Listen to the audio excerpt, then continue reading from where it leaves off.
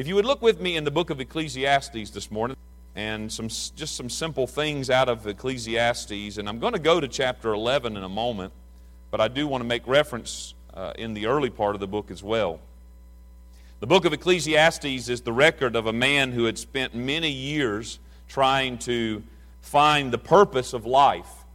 And I mentioned some time ago, I think on a Wednesday night, that I've been reading Ecclesiastes a lot over the last several months, just reading through it over and over and over again. And there's so much in there, and I haven't unlocked all that. I'm just getting some great thoughts and gleanings from it for my own life. But I think that summarizes what the book is about. It's Solomon writing down his experience of trying to find out what the purpose and meaning of life is. And to read it properly, we have to understand that a great deal of what is written in Ecclesiastes were the reflections of a carnal heart. And by that I mean, when you read Ecclesiastes, not everything in there is how God wants you to live. There are things written here that were showing us how Solomon was living that was not working. And he wanted to make a record of that. And so it seems that Solomon's relationship with God through many of his early years was similar to where many people, even in the church today, are living, and that is that God is real, but He's distant. He's impersonal. He's not actually a part of my real world, my day-to-day. That's kind of how Solomon was living his life. He was not an infidel. He believed in God. His father David had been the great king of Israel and had taught him to trust in the Lord. Solomon believed, but he lived far from God for many years. Anyone familiar with Ecclesiastes would know that the summary of Solomon's views prior to the end of the book is this: all of life is vanity. Right? That's what he says over and over again. It's just empty. It has no purpose. I've tried. Nothing has satisfied. Nothing's fulfilling me. And you have to read no further than the first couple of chapters to get a sense of how Solomon feels about life. He outlines for us how he had lived his earliest years as a young man and even his early years as king, seeking for something to satisfy the emptiness of his life. Now, I want you to think this morning, again, to all of us, I want us to look at our life and say, and honestly in our heart, how am I living? Am I living more like the early Solomon, or am I living more like Solomon at the end of this book who draws down on the conclusion of life? Because Solomon is chasing all kinds of things. Now, he believes in God. He goes to the temple. Okay? You understand what I'm saying. This isn't a heathen guy. Although, when you read some of the stuff he talks about, he lives some heathen ways. But here's the thing about him. He still spends all these years trying to find something to fill up the void of his life. And I wonder how many people sit on church pews every single Sunday and are in the same condition. They believe in God, but their life is empty. Their heart is void of fulfillment and completion, and life is not making sense, and it's not satisfying. It goes back to that word enthusiasm, God in. You see, Solomon knew about God and believed in God, but God wasn't in Solomon. Solomon wasn't in God. And he tells us in chapter 2, he gives us a kind of an outline here of the things he tried. I'm not reading all this. I just want you to see that he says in verses 1 through 3 that he sought pleasures. Pleasures. He sought to do things that would make him happy, make him feel good. You know, he describes chasing after laughter and drinking wine and living it up, the party life.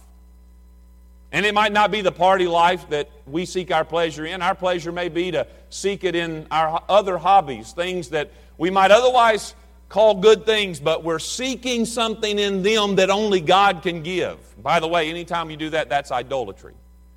And good things become idols when we seek from them what only God can give. He mentions possessions in verses 4 through 11. He made great works, built houses, planted vineyards. He had many servants. And he thought, if I can get more stuff, then life will make sense and I'll feel fulfilled. Now, we may not say that or admit it, but a lot of us live that way, don't we? We got to go shopping and get more stuff. I don't have enough stuff. It would just be better if I need to go get me one of these. I'm trying so hard to make it through a service without an Andy reference, but we're just like Rafe Hollister. Remember when they were having that sale in the courthouse? And Rafe said, he's looking at that contraption. He says, how much for this? And Andy said, $1 or $2. And Rafe said, well, what is it? And Andy said, well, if I knew that, I'd have to charge you $3. And Rafe said, well, that sounds like a deal. I always did want one of these. And he buys it and leaves. Now, we live like that, don't we? Consume. So it was pleasure and possessions. And then, now this sounds better. He sought wisdom.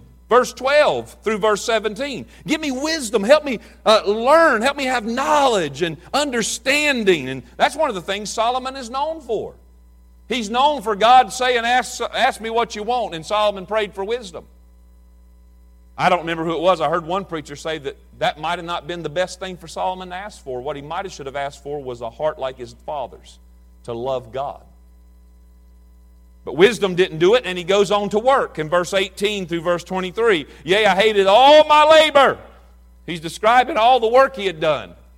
And in the end, he said it was unfulfilling too. And I tell you, there are people right now that are chasing fulfillment through their careers, through progressing, through getting the next promotion, through making it big. And I've said it 100 times. I want to say it again. There's absolutely nothing wrong with applying one principle you'll find in Ecclesiastes, which is, whatsoever thy hand findeth to do, do it with all thy might. When you marry that with what Paul says, that we do all to the glory of God. But that's not why it's not working in your life. The reason your career isn't producing fulfillment in your life is because you're doing it unto the glory of self, not the glory of God. You're seeking gain for you, not to please God. And so it doesn't work, just like it didn't work for Solomon. This view of life under the sun, as he calls it, leaves him desperate and angry at times. And I think a good word to describe much of Solomon's early views about life and really the spirit of our culture today is he had a jaded soul. You know that term, right? Jaded. He's jaded. She's jaded. Solomon had a jaded soul. Now I've heard used that word, and I've always understood it to mean somebody that's bitter, somebody that's been hardened by life. The way a person becomes in their soul when life's not working out the way they wanted it to. And this inner condition of being jaded and disappointed, it manifests itself in different ways in different people's lives. That word can manifest itself in somebody that's just fatigued and tired all the time. Just have no energy for living. Somebody who's bored with life. It shows itself in apathy. I just don't care anymore. It shows itself in being cynical. Always just negative about everybody and everything. And we have to be careful about being jaded in our heart and on the inside. I found that jade is a term that's used. I've never heard, I don't think, but some of you that are maybe more familiar with farming and old farming, that the word jade is a word that would be used for a mean or tired horse. Another way of saying it was a worthless nag. Now, I've known some of them in my life. Some of them have gone to church with us over the years, haven't they? Jaded people. And Solomon says in Ecclesiastes 2:11, then I looked on all the works that my hands had wrought, and on the labor that I had labored to do, and behold, all was vanity and vexation of spirit. There was no profit under the sun. And listen to me now. If this becomes your life now, don't fool yourself into thinking that, well, when I get older, or when I get the job, or when I get married, or when that then I'll feel better and life will be good. No, it won't. You'll just be an older, more jaded person. Because if you set your affections on the things of this earth and this life, you will not have the treasure of God in your heart. You'll only grow more jaded, more fatigued, more bored with life, more apathetic, more cynical, and you'll just become an old, cynical, jaded person. Solomon understood the danger, and that's why he gave us this book. He wrote it out very raw and very real, and he didn't hide that he had lived his life that way because he wants us to learn the lesson at the end. This book is an account of the struggle within the soul, the battle between what we might call the self-life and the spiritual life. And life under the sun is life without God. It is life at its shallowest level. And this self-life, Solomon tells us, is a very sad life. Unfortunately, that's not where Solomon leaves us. That's not where he concludes this thing. Because the very last verses of the last chapter, chapter 12, verse 13 and 14 says, "Let us hear the conclusion of the whole matter. Fear God, keep His commandments, for this is the whole duty of man." Don't you love those verses in the Bible that just kind of summarize everything in a verse? What does the Lord require of thee? And you take a verse like that, it's just like, this is what God wants. It's simple. He's not wanting to make life hard for us. And what you boil it all down to, what Solomon says and what Micah was giving us and what Jesus taught us is that what God wants is for you to simply live in Him and give yourself wholly to Him. Find everything in Him. Let everything else go. He'll bring all the stuff you need. You know, all those verses. The Lord is my shepherd. Jesus said, "Seek ye first the kingdom of God, His righteousness, and all these things shall be added unto you." Because the reality is, now right now it might not be huge and looming, but as you grow older and go farther, you start thinking about, well, how am I going to provide for myself? Or how, how am I going to make it in life? Where will all the things come from that we need? God says, Jesus said, trust God, follow me, and all that stuff will be taken care of. God clothes the grass of the field, the next day it gets mowed down. Think about that. You know what God does? He reclothes it. He puts fresh flowers again. That's how God works. So Ecclesiastes, Solomon tells us this is the whole duty of man. But he says, remember, God shall bring every work into judgment with every secret thing, whether it be good or whether it be evil. And he constantly reminds us that we will give an account to God for how we lived. You know, practical atheists, which is largely, the ranks of practical atheism are largely filled by Christians. And practical atheists live as though God is not actually real. They say He is, they claim that He is, but they live their daily life, God has no part in it. He's relegated to hours of the week. And that's it. Solomon learned later in life that he's offered us in this book this intensive course on the secret of living a truly good life. And it is this: life really is what you let God make of it. That's what he's telling us in this book, and it's in the whole book. Life really is what you let God make of it. So we're instructed to invest in life. If you look at chapter 11, where I'll draw the primary text this morning, if you look at chapter 11, it begins with this whole thing of telling us how to invest in life. Cast thy bread upon the waters, for thou shalt find it after many days. Give a portion to 7 and also to 8, for thou knowest not what evil shall be upon the earth. He's talking about investing. He's talking about you taking you and who you are and invest in your life. Now we could stop right there and talk about something that we all agree on, which is God expects us to do something. You got to do something in life. To get something, you've got to do something. That's how it works. If the clouds be full of rain, they empty themselves upon the earth. If the tree fall toward the south or toward the north, in the place where the tree falleth, there it shall be. He that observeth the wind shall not sow, and he that regardeth the clouds shall not reap.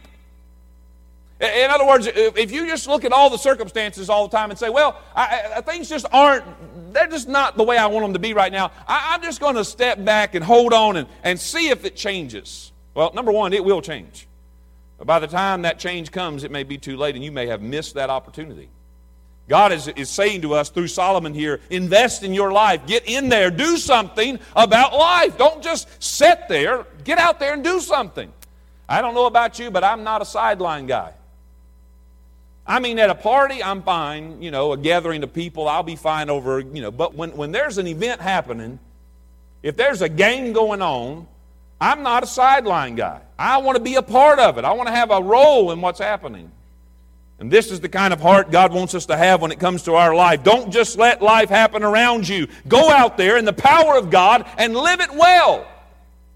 You have that choice every day of your life. In our text this morning, there are 3 words that will help us discern the path to a meaningful life. Let me read these verses and see if you can pick them out. Verse number 9. Rejoice, O young man, in thy youth, and let thy heart cheer thee in the days of thy youth, and walk in the ways of thine heart, and in the sight of thine eyes. But know thou that for all these things God will bring thee into judgment. Therefore remove sorrow from thy heart, and put away evil from thy flesh, for childhood and youth are vanity. Remember now thy Creator in the days of thy youth, while the evil days come not, nor the years draw nigh, when thou shalt say, I have no pleasure in them. In this that I've read, there are these 3 words that tell us that God is the one who makes life make sense and makes life wonderful, but He's given us some responsibility in this as well. And we're invited into this partnership with God. And so there's 3 words here that Solomon gives us that I want to point out. Rejoice, remove, and remember. Very simple. Very simple. And they're right there on the page in front of us. Rejoice, remove, and remember. Rejoice. What is this about? Life is a wonderful gift. Life is a wonderful gift, and these years that you've been given, they are time to prepare for eternity. I said it earlier, you are becoming now what you will be for all eternity. And we're to prepare and we're to rejoice in these days that we've been given and not squander them. How many days have we squandered? How many hours have we squandered in our life? Too many, too many, too many. I know mine better than I know yours, and I say too many, too many. We're not to squander them and waste them on uselessness of life under the sun. Life under the sun is the shallow life where all we see is this, and we forget about all of that God is sending our way. Rejoice. This word for rejoice, it literally means brighten up. It means to be glad on purpose. Now that tells me something. Now I'm going to confess, this ain't easy preaching for me. Because all this stuff is dealing with my own heart. There are times that circumstances aren't good and life doesn't feel good and we would rather be somewhere else. And yet we're told to rejoice. We're to be glad on purpose. We're to make merry. We're to celebrate. Well, that'll counter some of the mully grubs, won't it? That'll counter the jadedness of our life. You think about it. What are the youth often accused of? Their teenage years, their college years. What are they accused of? Rebellion. They're a bunch of complainers. They're grumpy. The truth is, that's not the mark of youth. That's the mark of any life at any age that is out of touch with the joy of the Lord. That's what that is. And David said in Psalm 119, verse 1 and 2, blessed or happy are the undefiled in the way who walk in the law of the Lord. Blessed or happy are they that keep His testimonies. And get this, and seek Him with the whole heart. Now let's just talk real honest here why we're not happy. You want to know why you're not happy on any given Sunday, Monday, Tuesday? You want to know why you're not happy? You're not seeking God with all your heart. It is impossible to seek the Lord with your whole heart and not be happy. Now, I don't know anybody that's got that perfected.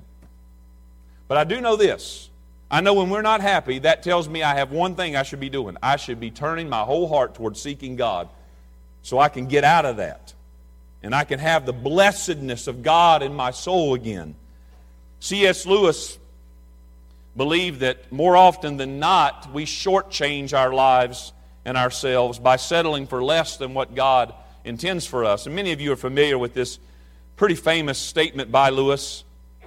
We often think about it when we think about the desires of our heart and pursuing joy in life. He said, we are half-hearted creatures fooling around with drink and sex and ambition when infinite joy is offered us. Like an ignorant child who wants to go on making mud pies in a slum because he cannot imagine what is meant by the offer of a holiday at sea. We are far too easily pleased. Now think about your own life. If you're having a bad day, okay? Having a bad day. Having a really bad day. I'm about to freeze somebody. No? I thought somebody would get that reference. Okay, Josiah got that reference. Having a really bad day. Think with me now. Let me bring you back together. We're having a really bad day. You're having a really bad day. You get one shot at something to lift you out of it. What do you go for? Now be honest. I'm having a really bad day. All right? At the snap of my finger, you're going to get the thing that'll make you forget it all and feel better. What was it for you? Because the truth of the matter is that if the answer is anything but let me run to God, as the hart panteth after the water brook, so panteth my soul after thee. O God, when will I come and appear before God? If that's not our answer, we have idols in our life. Can I go ahead and say it? There are idols in our life.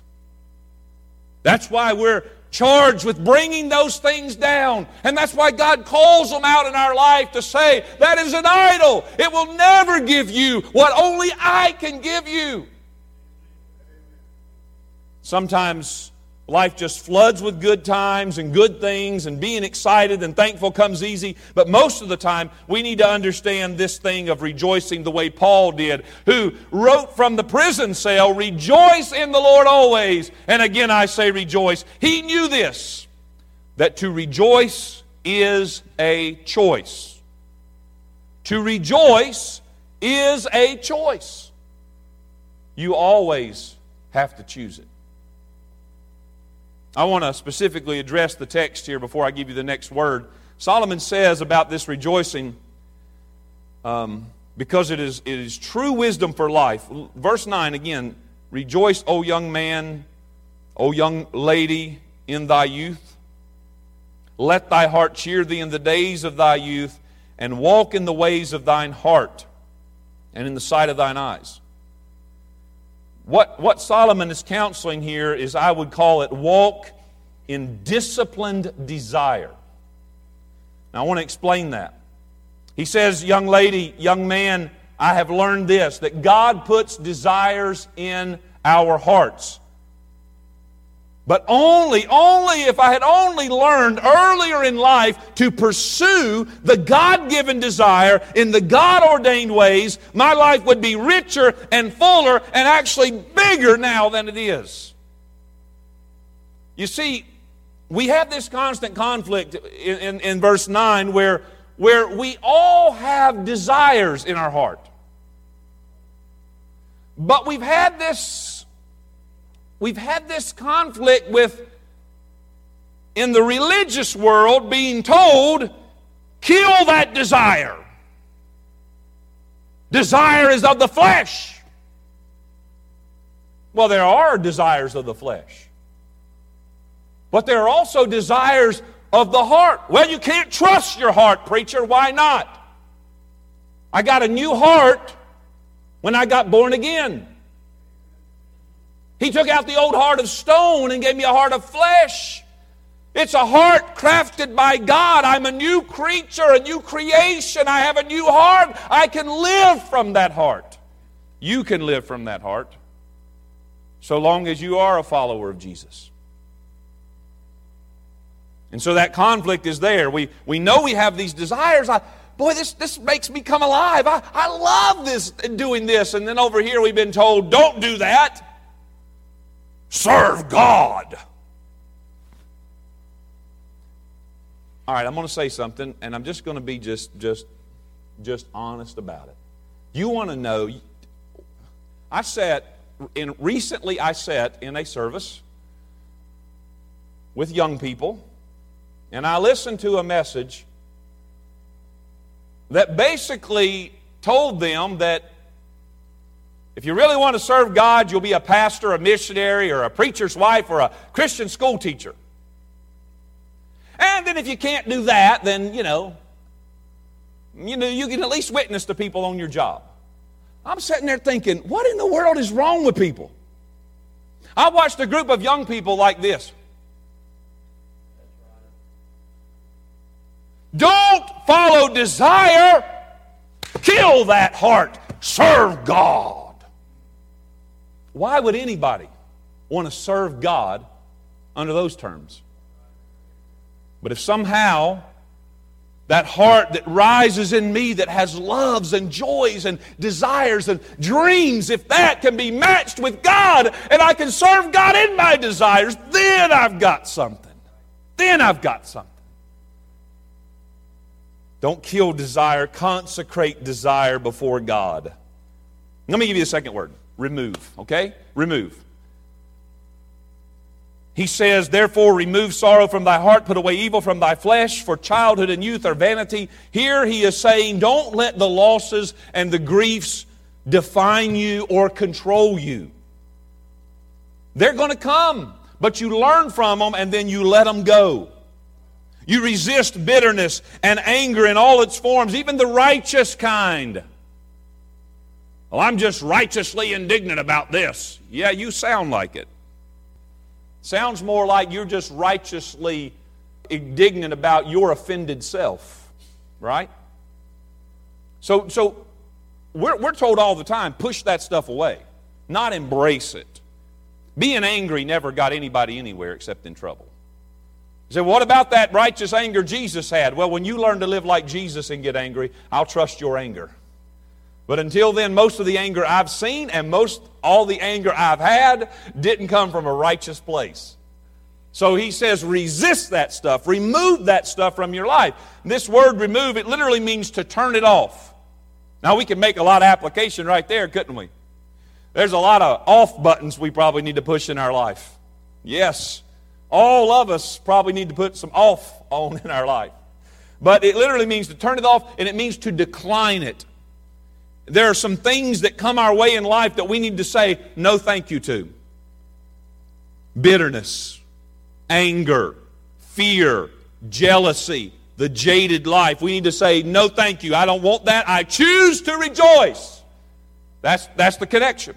And in this verse itself, Solomon nails it. He gives us two things we need to turn off and decline and refuse to carry in our hearts. Now, I warn you, these are simple, but they're not easy. You've heard them your whole life. And they're simple, but they're not easy. They're often heard, but they are so lightly esteemed. Now, what are they? The first thing we must turn off or remove is sorrow from the heart. Can I just pause a moment and say, we act like victims all the time, don't we? Well, I can't help the way I feel. You don't know what they did to me. And yet when I read my Bible, I find over and over and over and over and over again, we actually have a choice about that. Jesus said, let not your heart be troubled, neither let it be afraid. Whoa, we got a choice. I don't have to just be afraid and angry. And here he says, remove sorrow from your heart. He's talking about the wounds, okay? That's the first thing he's talking about, the wounds in our life. Remove them. It's the word that means the sorrow, remove the sorrow. It's a word that means that which vexes you on the inside. So again, anger, grief, sorrow, wrath. These things cause our heart on the inside to just be crushed and to be sorrowful. Now, we're not to bury these things, which is what a lot of people do. Well, just cover it up. Just cover it up and move on and just don't worry about it anymore. Have you ever been on a long walk and got a rock in your shoe? Now, if you're like me, this is a problem. I know. I'm just going to own it. I don't want to stop and get that rock out of my shoe. We got to make time. We got to get these miles behind us. And then what happens over time is that rock makes your foot sore. And if you're not careful, you're going to end up with a blister and you're going to have major problems, right? And then 99 times out of 100, when you do stop and take the shoe off, it feels like the rock is that big.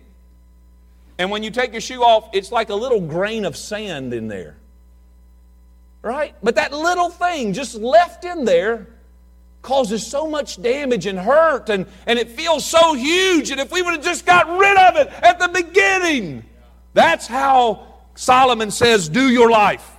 Cut this thing out now. Don't hold on to this. Don't live with that grief. Don't live with that anger. Don't live with that resentment, but do away with it. Cast it out. Remove it. The wounds. There are some things that have hurt you. There are some things right now that do hurt you. And there will be things in life that will hurt you. You got to get rid of them. You got to let it go. And you do that by learning what Peter meant when he said, casting all your care upon him, for he careth for you. The emphasis of that verse is not your cares. The emphasis of that verse is he careth for you. If we can learn to live like that, change everything. The other thing he says to put away, not only the wounds, but the world. He says, put away evil from thy flesh. And I'm going to tell you in one word what that means. Separate, separate, separate. Get out of the world. And I got to tell you, all this week I've been getting this word from the Lord. Get away from the world. That's been God speaking to me this week. And I saw it again right there. So he's saying it to you too. James 4. Now look.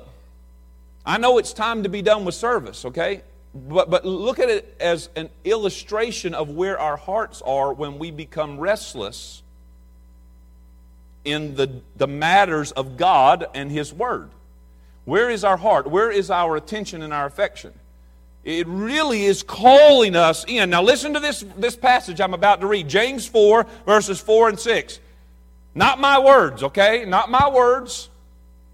Ye adulterers and adulteresses, know ye not that friendship of the world is enmity with God? Whosoever therefore will be a friend of the world is the enemy of God. Do you think that the Scripture saith in vain, the Spirit that dwelleth in us lusteth to envy? But He giveth more grace.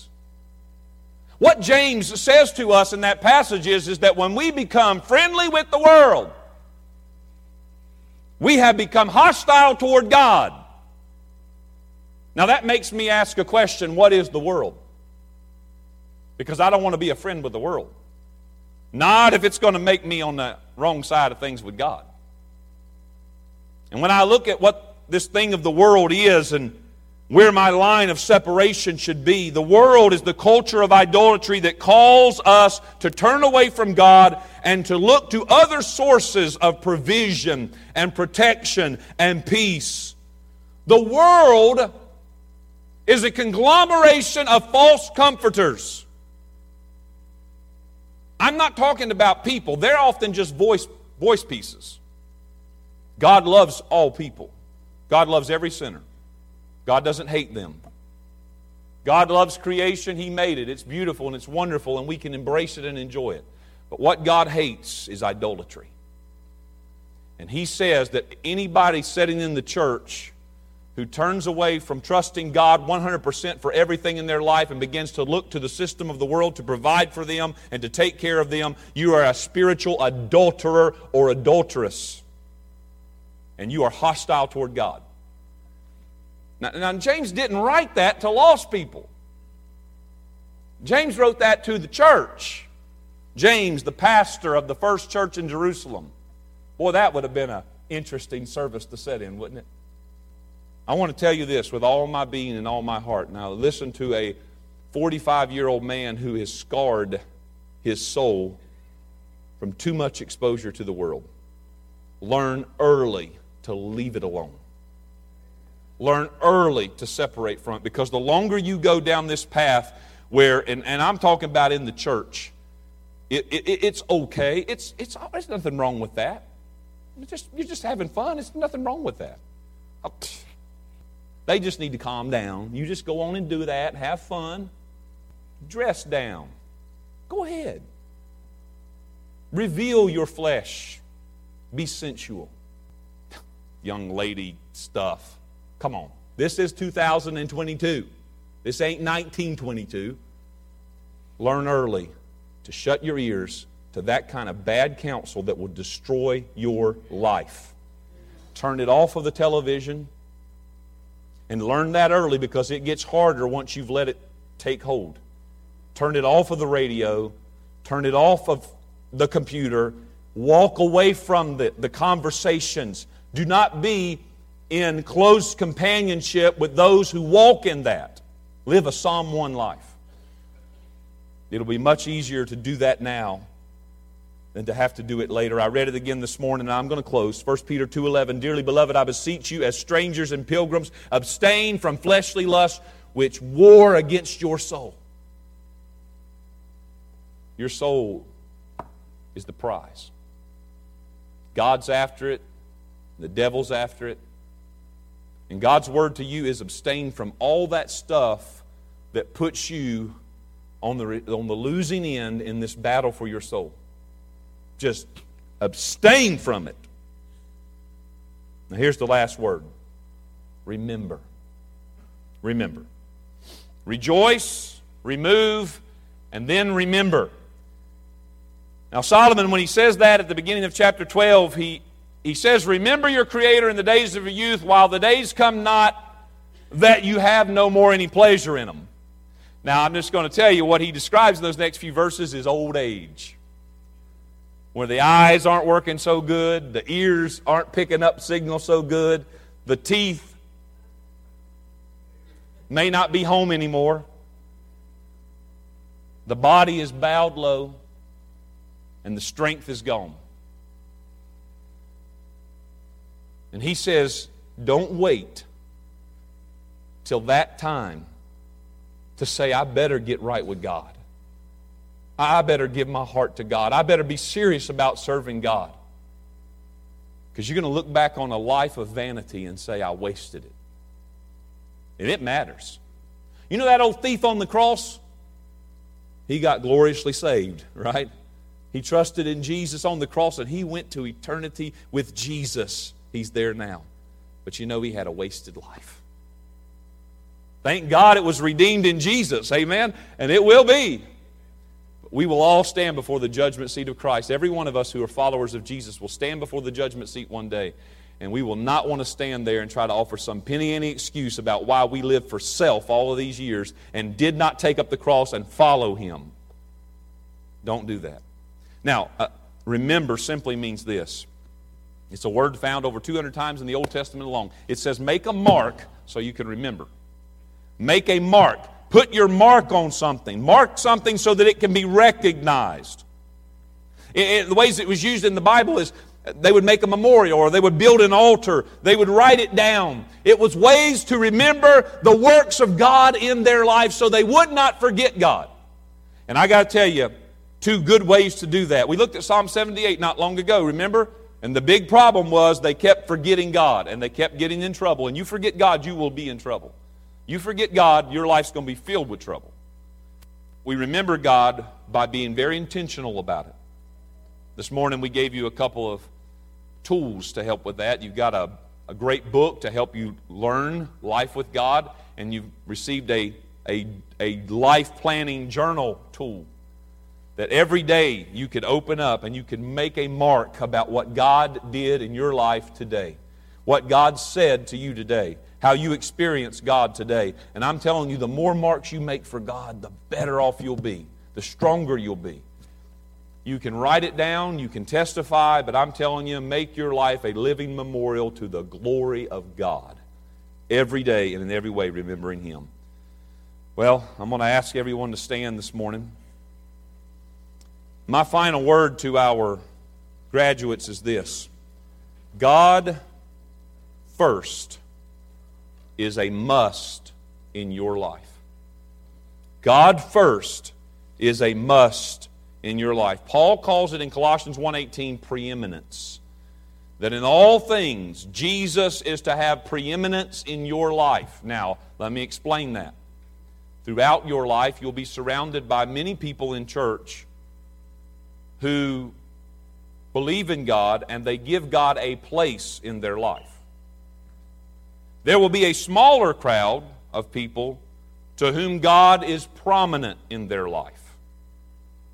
Not just relegated to church and stuff, but they're seeking.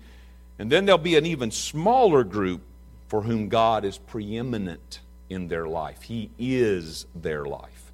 And my word to you is get in among that small group and make your life with them.